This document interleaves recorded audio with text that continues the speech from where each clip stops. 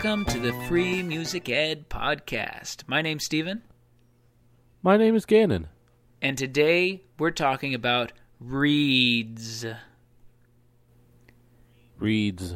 Okay, well, Steven is a clarinet player and has spent a very large portion of his life around reeds. I am a trombonist and a bassist, and I have not spent very much a very large portion of my life around reeds. So I'm going to be playing your role again, like I have in other podcasts, where I really don't know what's going on a whole lot about reeds. But Steven, he is an expert, so he will be filling us in on all sorts of questions that you may have. So I guess I have a real basic question to start off. What is a reed exactly, Steven? All right. Well, on many of the woodwind instruments, specifically for this podcast on the clarinet and on the saxophone, there is this little piece of cane. And it's a little piece of wood, right? Cane, you think kind of like bamboo, kind of. And it's been shaved down, and you stick it on a mouthpiece, and whenever you play those instruments, it vibrates.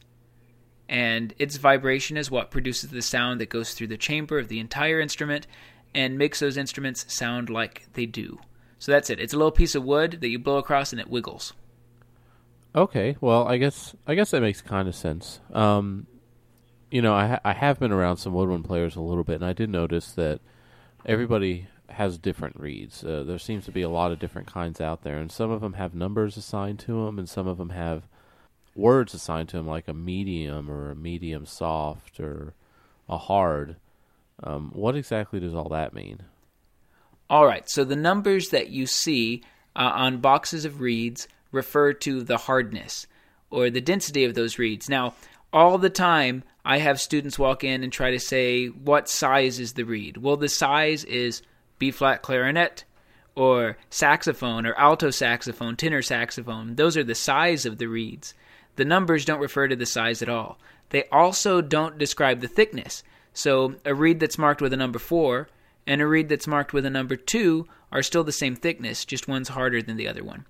And as you can imagine, since we're talking about wood, it's all a little bit subjective, exactly how hard it is or how soft it is. And when you get reeds from different manufacturers, their numbers don't all match up either. So basically, if you see 5 boxes of reeds and they're all from the same manufacturer, then hopefully the ones marked with a 1 are softer than the ones marked with a 5. So the higher the number, the harder or stronger the reed. Exactly. The harder or stronger the reed, and the lower the number, the softer or more frail, I suppose, the reed. Okay, so does that mean, like, if I'm a beginner clarinet player, for example, should I go out and buy a box of 1s since I'm just getting started learning? Well, this is where we get into just loads and loads of controversy about reeds. So I'm going to give you my best advice, but I will have you know that there are people that do not follow my advice that are very successful, and probably some that don't follow my advice that make a lot more money than I do. However, what I'm going to talk about works really well for me, and so that's why I'm going to describe it. So, no, I would never play on a Strength 1 reed for anything, really. I think that's too soft. Most stores don't even sell them. So, but another question that stems right from that is, do beginners play on softer reeds and seasoned pros play on harder reeds? Well, that question is nearly as complicated. A general statement would be yes, that beginners tend to play on softer reeds, and intermediate and professional players are definitely playing on harder reeds than those beginners. That's not universally true, though.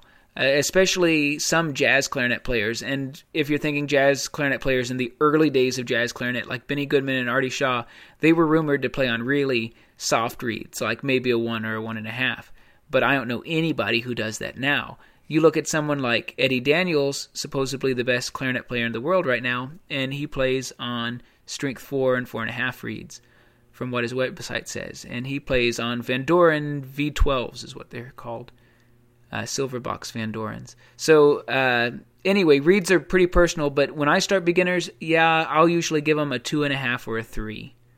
And that's either Michelori or Van Doren are usually what I start my beginners on. Sometimes Rico's if I just want to buy, a huge box of reeds for the cheapest price possible. So you're bringing up a couple of brands now. Is that important? I mean, I saw these reeds on the internet, and they were different colors, and I thought that was kind of cool looking. And they even had some that were different flavors. I could get strawberry, or mint, or chocolate. And I thought, well, that'd be kind of cool to at least have it taste good while I play. Is that a good idea? Yeah, you and half of the 10 and 11-year-old girls on Earth all think that flavored reeds sound like a great idea. And there is a company that produces them. I think the main one is Flavor Reed. Flavor Reed, like Flava Flav. Yeah, exactly. That's the. Do you even know who Flava Flav is? I'm going to pretend like I do. I thought so. Right.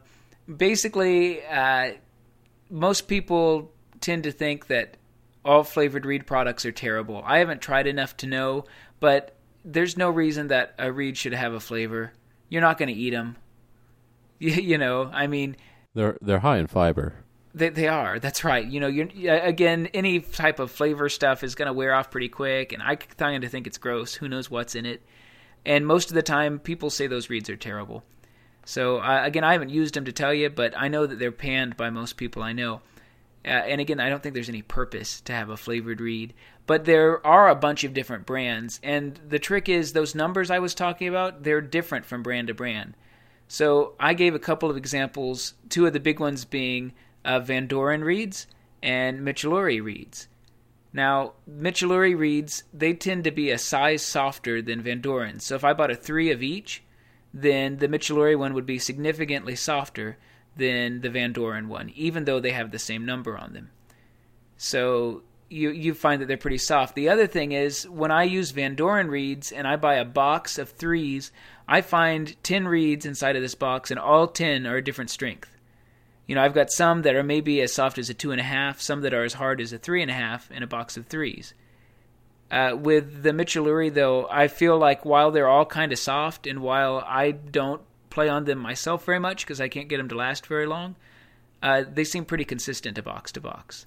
So lots of thoughts about those two different things, the main one being that they're different and that the numbers don't line up between them. Van Doren reeds, by the way, whenever you buy them, a lot of times they have a reed comparison chart inside of the box that shows you how their different strengths match up to different strengths of other reeds and within their own different brands too.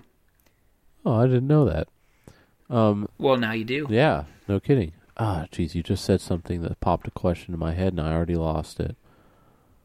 Oh, that's okay. One of the things that I kind of thought of is now when you buy a lot of the different reeds, specifically the Van Doren reeds, they seal them inside of a vacuum-sealed package. And this is a completely new development. Some people are angry. They say that them being inside of these vacuum-sealed envelopes makes it where they can get rid of reeds that are terrible, and you don't know until you've bought it and you're opening up that package.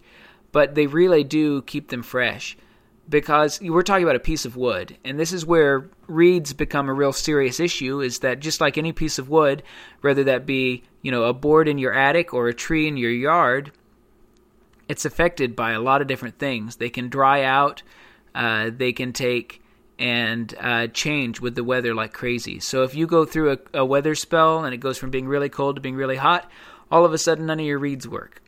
They change, they warp, and all sorts of weird things happen. So since we're talking about a piece of wood, it's affected by a bunch of things. Some of the manufacturers are taking and sealing them now in those packages so that at least when you first get the reed, it hasn't been affected very much by those different factors. Oh, I see. So basically wood is affected by humidity, and humidity is different every day. Mm-hmm. So they're going to kind of change. As a beginner, how often am I going to be going through these reeds? Like, how long are they going to last for me? Ooh, that's a good question. Well, if you aren't careful and you break one every time you use it, then about 5 minutes. When you open up a reed, it's got two ends to it. One end's a thin end and one's a thick end. The thin end is called the tip of the reed, and it's very fragile. And a lot of kids, if they're not careful, they'll brush that with their fingers or bump it with their ligature. That's the device that holds the reed on, and they'll crack and beat it up. or they'll smack their teeth on it, or these type of things. And when that happens, they can go through reeds pretty quick. That's why sometimes when I start beginners, I want to get them a reed that'll work, but I also want to get them the cheapest reed possible, because I know it won't last but a couple of weeks maybe for a lot of students. On the other hand, if you don't break the reed, a beginner who won't notice the change in quality of a reed will sometimes play on a reed for a couple of months. I tend to not play on most reeds more than a few weeks before I'm sick and tired of them. But generally, if you rotate your reeds, then, you take that couple of months and you extend it a little further because you're, doing it among multiple reeds.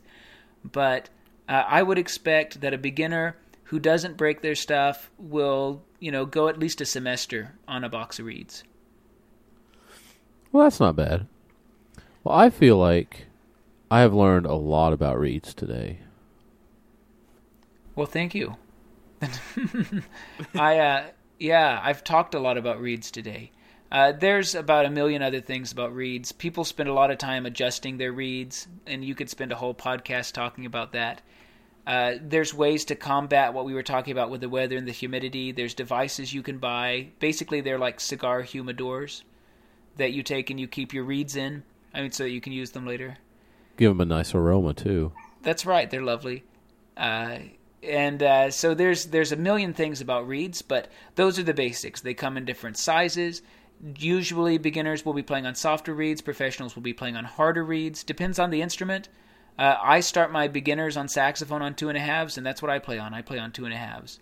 But on clarinet, I play on 4s. My beginners play on 2.5s, and we work them up to it when their embouchure's ready. So, again, basics. The very basics of reeds. This has been a mini cast, so we're going to cut it off here and let you guys go on about your happy lives and not have to think about reeds anymore for at least 5 or 10 minutes. Yeah, unless you're a woodwind player, which you're probably working on them right now. It's all you're thinking about. It's all you're thinking all the about. Time. Good luck, everybody. Yeah, good luck out there.